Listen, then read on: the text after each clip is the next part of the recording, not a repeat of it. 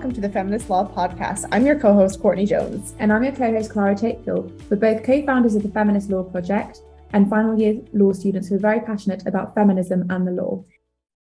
Today on the podcast, we are delighted to have Abbe Smith, Director of the Criminal Defence and Prisoner Advocacy Clinic, co-director of the E. Barrett Prettyman Fellowship Programme, and Professor of Law at Georgetown University.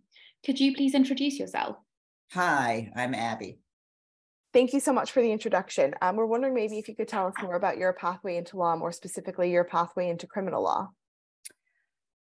I often tell my students that I apparently read the book and saw the movie To Kill a Mockingbird too many times as an impressionable young person, and that was one of the things that kind of sparked my interest. But of course, that's a paradigmatic image of the lawyer as champion of somebody who's being treated unfairly, of the underserved, that was a story about a rather patrician white male lawyer in the Depression era Deep South, representing a Black man wrongly accused of sexually assaulting a white woman. It was a case that had all the horrible hallmarks of what existed in the Jim Crow criminal legal system. Anyhow, that was powerful. It was a great story. I kind of identified more with Scout, the daughter, than anybody else. I figured I would grow up and she would grow up and we'd be very similar, because she seemed like she was going to follow in her father's footsteps. I grew up on the coattails of the 1960s generation and grew up in Chicago in 1968. And thereafter, I became kind of obsessed with the Chicago 7 trial, which was recently made into a feature film by Aaron Sorkin. And for me, that was a formative event. The image of anti-Vietnam War protesters as criminal defendants, the one Black defendant bound and gagged. I guess I always had a very strong sense of justice and injustice. Nobody in my family was a lawyer. I tended to have rather passionate opinions about things. And my parents, I think early on, said, oh, you're going to be a lawyer. And for me, there was really no other image than the criminal lawyer. The other formative event for me was when I was a sophomore in high school. I was in a sociology class, and there was a field trip to the Cook County Jail. The Cook County Jail is Chicago's pre-trial detention facility, where people await trial and they do relatively short sentences, largely in misdemeanors. In fact, the current warden of the Cook County Jail describes the jail as the largest mental health facility in the country, because jail detainees tend to be disproportionately people who suffer from mental health problems. Anyhow, I walked in the jail with a bunch of other high school kids, in our little cardigan sweaters and overwhelmingly white in an overwhelmingly Black jail. And I kind of felt at home. There was a visceral feeling of connection for me for whatever reason, and background didn't matter. I just looked around and I felt like these largely young Black guys could have been people I knew, if only they had, by the accident of birth, been born in my neighborhood. And we're walking through the prison and we are kind of taking a tour, I guess. And at one point we walk through the jail bakery, and one of the guys yells out, hey, you want a loaf of bread? And my fellow students kind of giggled nervously. I said, sure. And he tossed me one. I felt very honored, although my mother refused to serve what she called prison bread at dinner. So those are all my answers. And when I'm lucky in a way, because for me, it sounds a little pretentious probably, but it's a bit of a calling. I've kind of known that this was going to be my life's work for a long time, which is lucky because there's a lot of clarity in that. And, it means that as an undergraduate, I worked in various community-based law offices, a legal services office, something called the New Haven Law Collective, that were largely focused on representing disadvantaged people, people in the criminal system, poor people. And by the time I got to law school, I was, it was pretty clear where I was going to be headed, though I should tell you that I think in response to some questionnaire somewhere, I don't remember whether it was high school or college, I think the phrase feminist lawyer was was something I saw for myself in the future. So I think I'm in lockstep with this podcast. That's absolutely fascinating. Thank you. So now focusing on one of your articles, you recently wrote an article called "Can You Be a Feminist and a Criminal Defense Lawyer?" So I'm wondering if you could explain to us how you reconcile both of these facets of your identity. So for me, that's not a binary. That's not something that needs reconciliation. It's part of my identity. And it's a big part of my identity, that I'm kind of a left intellectual feminist criminal defense lawyer with a sense of humor, is kind of how I walk through life.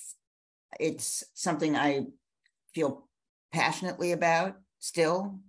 It's something that I share with students. I'm not capable of a very much mystery. I kind of am who I am. You can tell it from my personality, from the things I tend to talk about, from the reading materials I assign to students, the posters in my office. It's not a hard one. The reason I titled the article that way is because oftentimes law students have that question. Law students see feminism and criminal defense as in tension with each other, if not in outright conflict. Over the years, it's kind of been conventional feminist wisdom for entering law students that they're interested in criminal law, they ought to be a prosecutor, because as a prosecutor, you can prosecute sex crimes, you can prosecute domestic violence, you can prosecute child abuse. And all those things intuitively, I think sometimes for young people feel feminist. They feel like that kind of lawyering is more in sync with feminism. I think there's a misunderstanding there about the role that prosecutors play in the system and whether they really are on the side of those they think they're on the side of. Because women in domestic violence cases, children in child abuse cases, women and men in sexual assault cases, those are witnesses. They're not the prosecutor's client. The prosecutor's client is the state writ large. And the state doesn't have to be terribly mindful or thoughtful about the feelings of their witnesses. And oftentimes, the folks that young feminist lawyers, would-be prosecutors, think they're protecting, they're not protecting, they're using.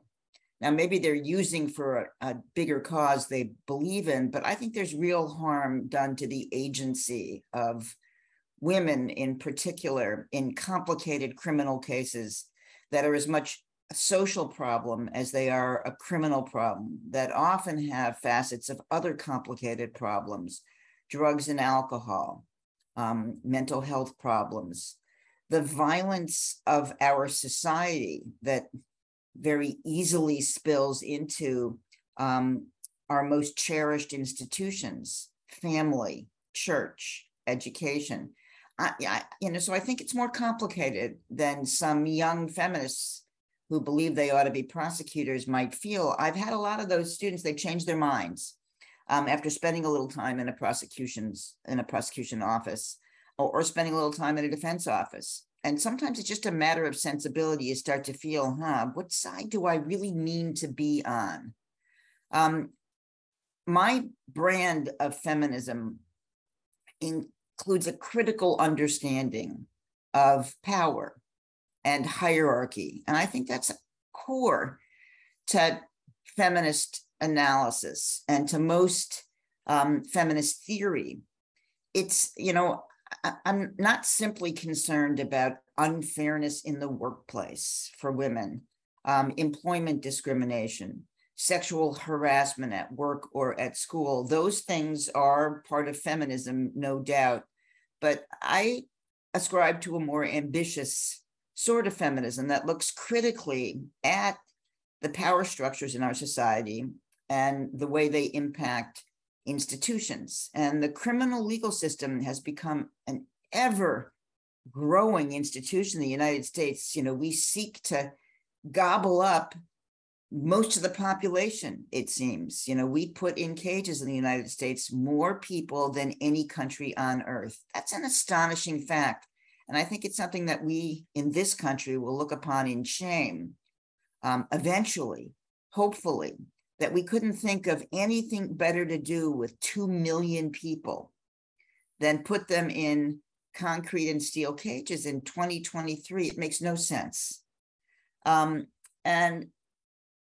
Look, sometimes the cases are complicated. And I say to my students, and I try to teach through some of the complications, but here's the other thing about feminism I ascribe to. It's complicated. It's not black and white, it's gray.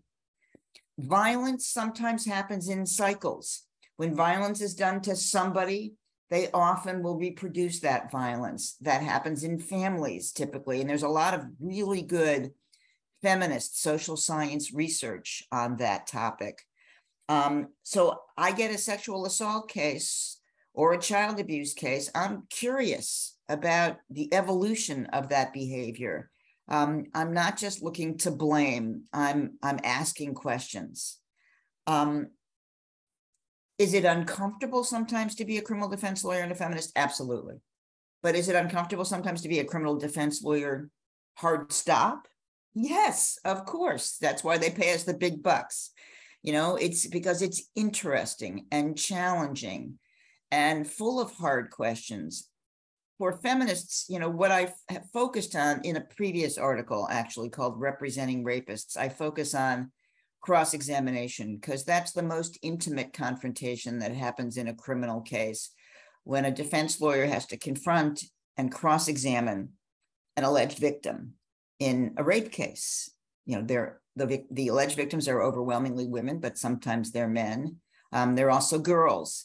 And as a feminist, as a woman, I think most of us who are criminal defense lawyers in that context will recognize that the person that we have the most in common with is the person who's the alleged victim, who we're about to cross-examine. And of course, that can be uncomfortable. And I think that in order to be an effective criminal defense lawyer, you have to be motivated by more than your role, your critical role in the adversary system. You got to find something else to attach to, in my view. And usually I attach to the client. I find some reason to really see my client's humanity and understand my client as a human. If that doesn't work, then I'll attach to my client's mother, because almost everybody comes with a mother. And I have a son. My worst nightmare would be that my son would get caught up in the criminal legal system. I know it well, and it's not a place for anybody I love. So I hope I'm conveying that I take a complicated view of feminism and a deeply critical view of the criminal legal system. The criminal legal system is the most male, hierarchical, violent, arbitrary system that we have. All of the values of our criminal legal system are contrary to feminist values. There's no hope for change anymore. There's just punishment, blame, and banishment. There's no curiosity about the role that larger institutions play in criminal conduct. Feminists are deeply concerned about the larger forces in society. And I don't want to be part of a feminism that looks, only to punish individuals, most of whom were pretty disadvantaged in the first instance. I'm a poverty lawyer. I'm an indigent criminal defense lawyer. That's also a big motivator for me, by the way. I don't represent wealthy people who have a lot of privilege and who knock on my door and ask me to represent them. I've never turned down a criminal case, a court appointment. But a lot of what motivates me is the fact that my clients are poor and disadvantaged.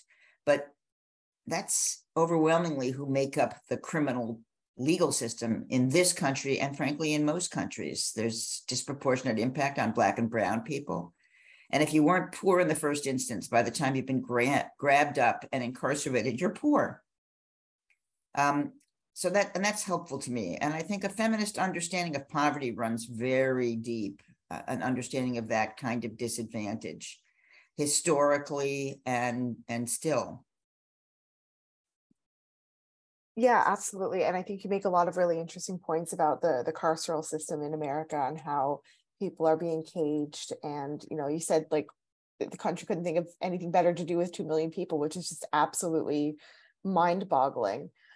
So I guess continuing with this theme of like reconciling being a feminist with a criminal defense lawyer, it's commonly accepted, for example, that people can be like religious and LGBTQ. So why then did you kind of feel the need to express these issues with an article about reconciling being a feminist and a criminal defense lawyer? So I guess what motivated you to write the article? I think because still, even though there's been a bit of a shift in the current generation of law students, which I attribute to a number of things. I think more and more undergraduates have read Michelle Alexander's book, The New Jim Crow, or Brian Stevenson's book, Just Mercy, or any number of other books about the criminal legal system in the US as undergraduates. And I think that's been intellectually eye-opening. In the US, and I believe abroad as well, there's a greater understanding of police and layperson violence against unarmed Black and brown people, generally young Black men, but also young Black and brown women, and have seen that kind of in real time as people videotape these horrible incidents of, police and citizen violence. And I think there's been an awakening about mass incarceration, about the harshness of the criminal legal system. The fastest growing rate of prisoners in the United States is women. And I think my students have an awareness of that as well. And, boy, that ought to be a feminist issue. We are locking up mothers and daughters and sisters, and it wreaks havoc on families. The disproportionate locking up of poor Black and brown men also wreaks havoc on families, communities. There are some communities in the United States where the figures are really, I think to call it genocidal is not hyperbole, where 1 in 2 young Black men between the ages of 18 and 30 are either incarcerated or under some sort of criminal legal system supervision. I mean, that robs communities of men. And increasingly, we're robbing communities of women, and the harm done to children of mothers incarcerated is well known and well documented. So increasingly, I think students come to law school with a bit more awareness, and frankly, the same is true abroad. We get a number of post-law, graduates who either come to the United States for further legal education, or they come to the United States because they want to work on behalf of defendants charged with capital murder.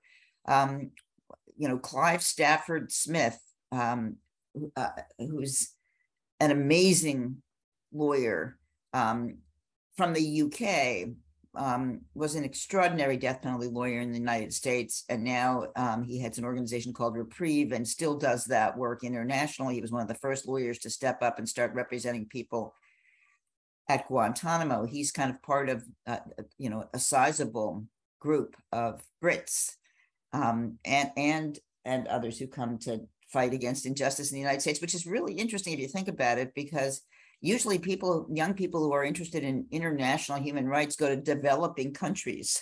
They don't go to the United States. But there is an increasing awareness that the criminal legal system in the United States, we're like a rogue nation. It used to be in the 19th century when Tocqueville wrote his book on democracy in America, that the United States was looked at as a lenient country when it came to criminal justice. And man, we've really come far away from that image. So still, there are young people who come to law school thinking, and perhaps especially because of the hashtag Me Too movement, that you need to be on the side of women. And somehow intuitively, I think young feminists think that means being on the side of alleged victims in the criminal legal system. And so I wanted to kind of take that on. It has been, I titled the article, Can You Be a Feminist and a Criminal Defense Lawyer, that way, because I've written about this topic in many, many other articles, just never titled it as explicitly.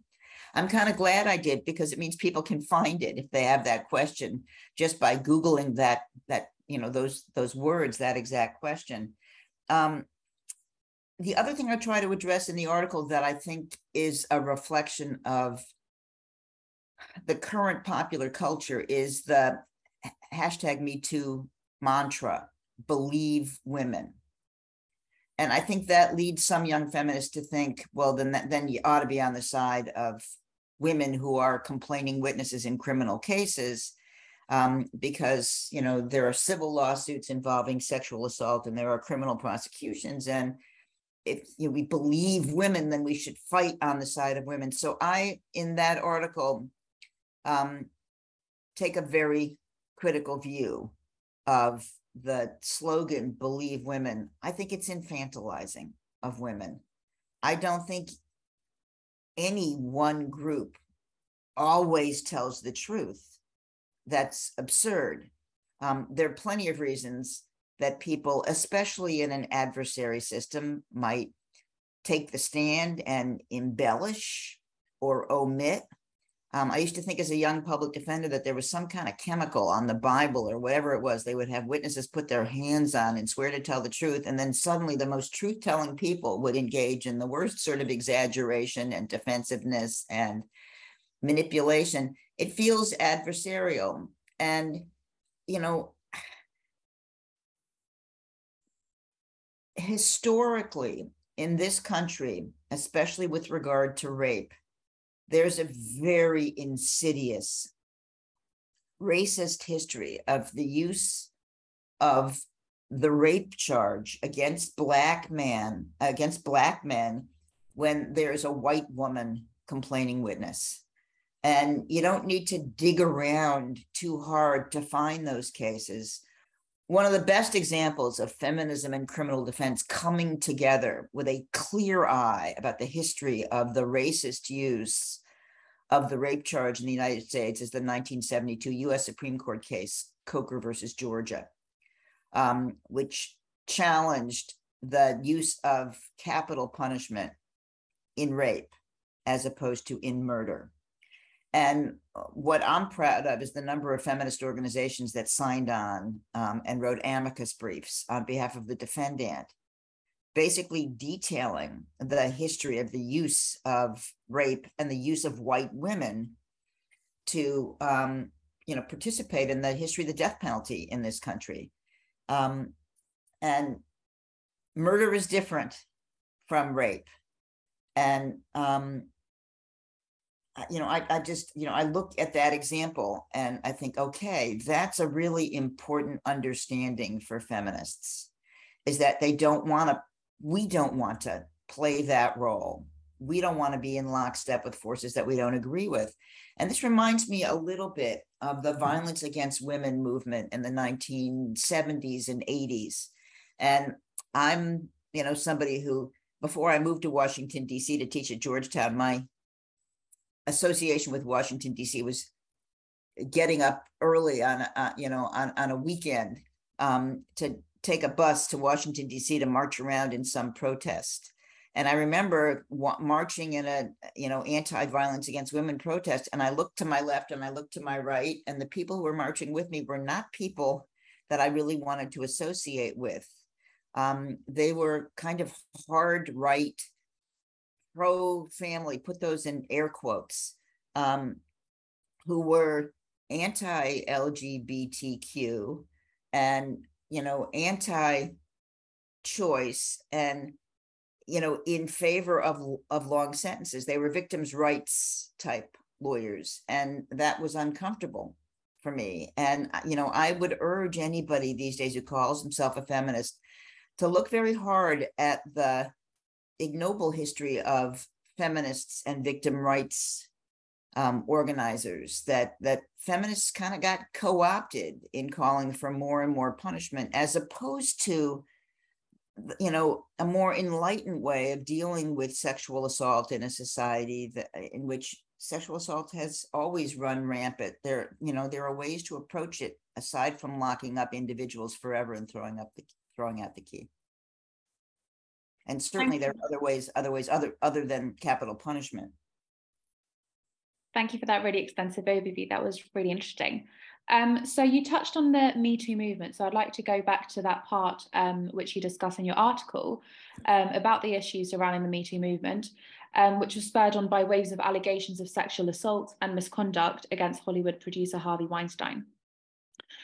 So you write about the fact that women mostly will side with the hashtag Me Too movement and therefore assume that any such allegation made against a man will be true. How does this stance affect your work as a criminal defense lawyer?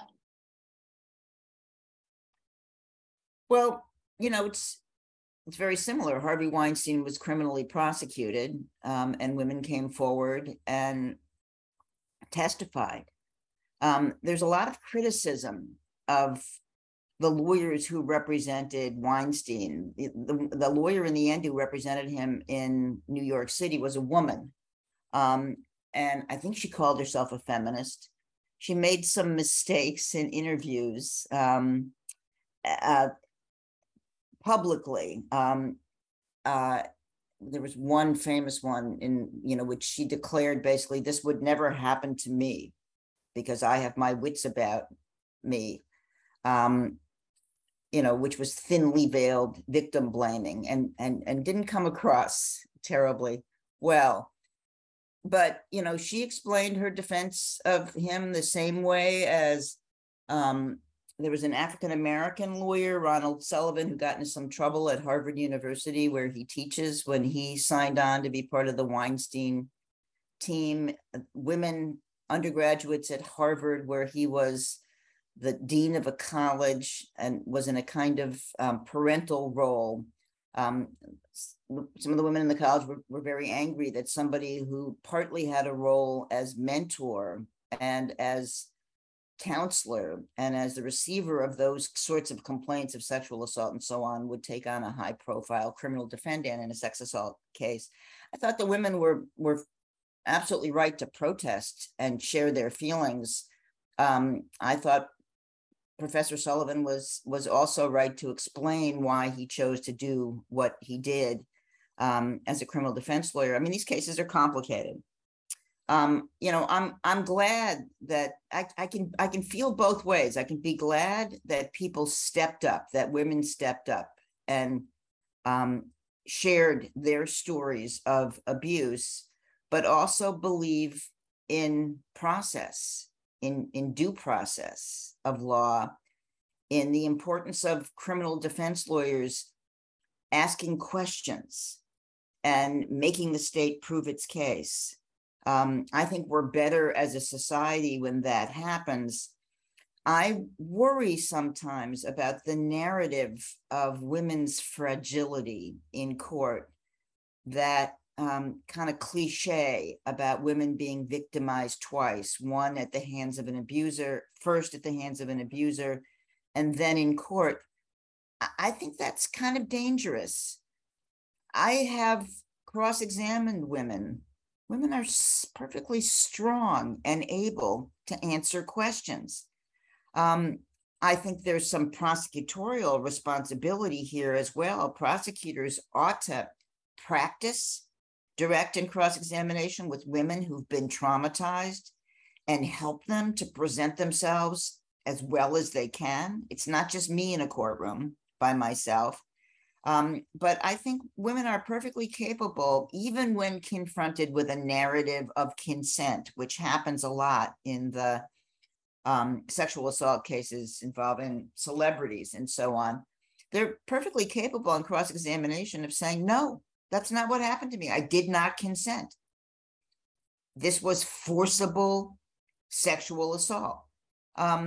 I just don't like that narrative. And I don't like the narrative that women are so precious, so angelic, that we never, ever tell a lie, that we never, ever have our own motives to be other than truthful. And, let me say this, and I realize that this is complicated, perhaps, especially for the current generation of law students. I think especially in the young person cases in the United States, the case that comes to mind, the shorthand for the case is the Stanford swimmer case. It involved a freshman at Yale, a man who was on the swim team, and a young woman who attended a party that involved a lot of members of the swim team, and maybe it was a fraternity party or something like that. And the man was accused and convicted of sexual assault, and sentenced to, among other things, he was sentenced to 6 months in jail, which there was an outcry about, and to a lifetime requirement that he be on a sex offender registry. Now, I've spoken about this case in my colleagues' criminal law classes. They have me come in to offer a different perspective.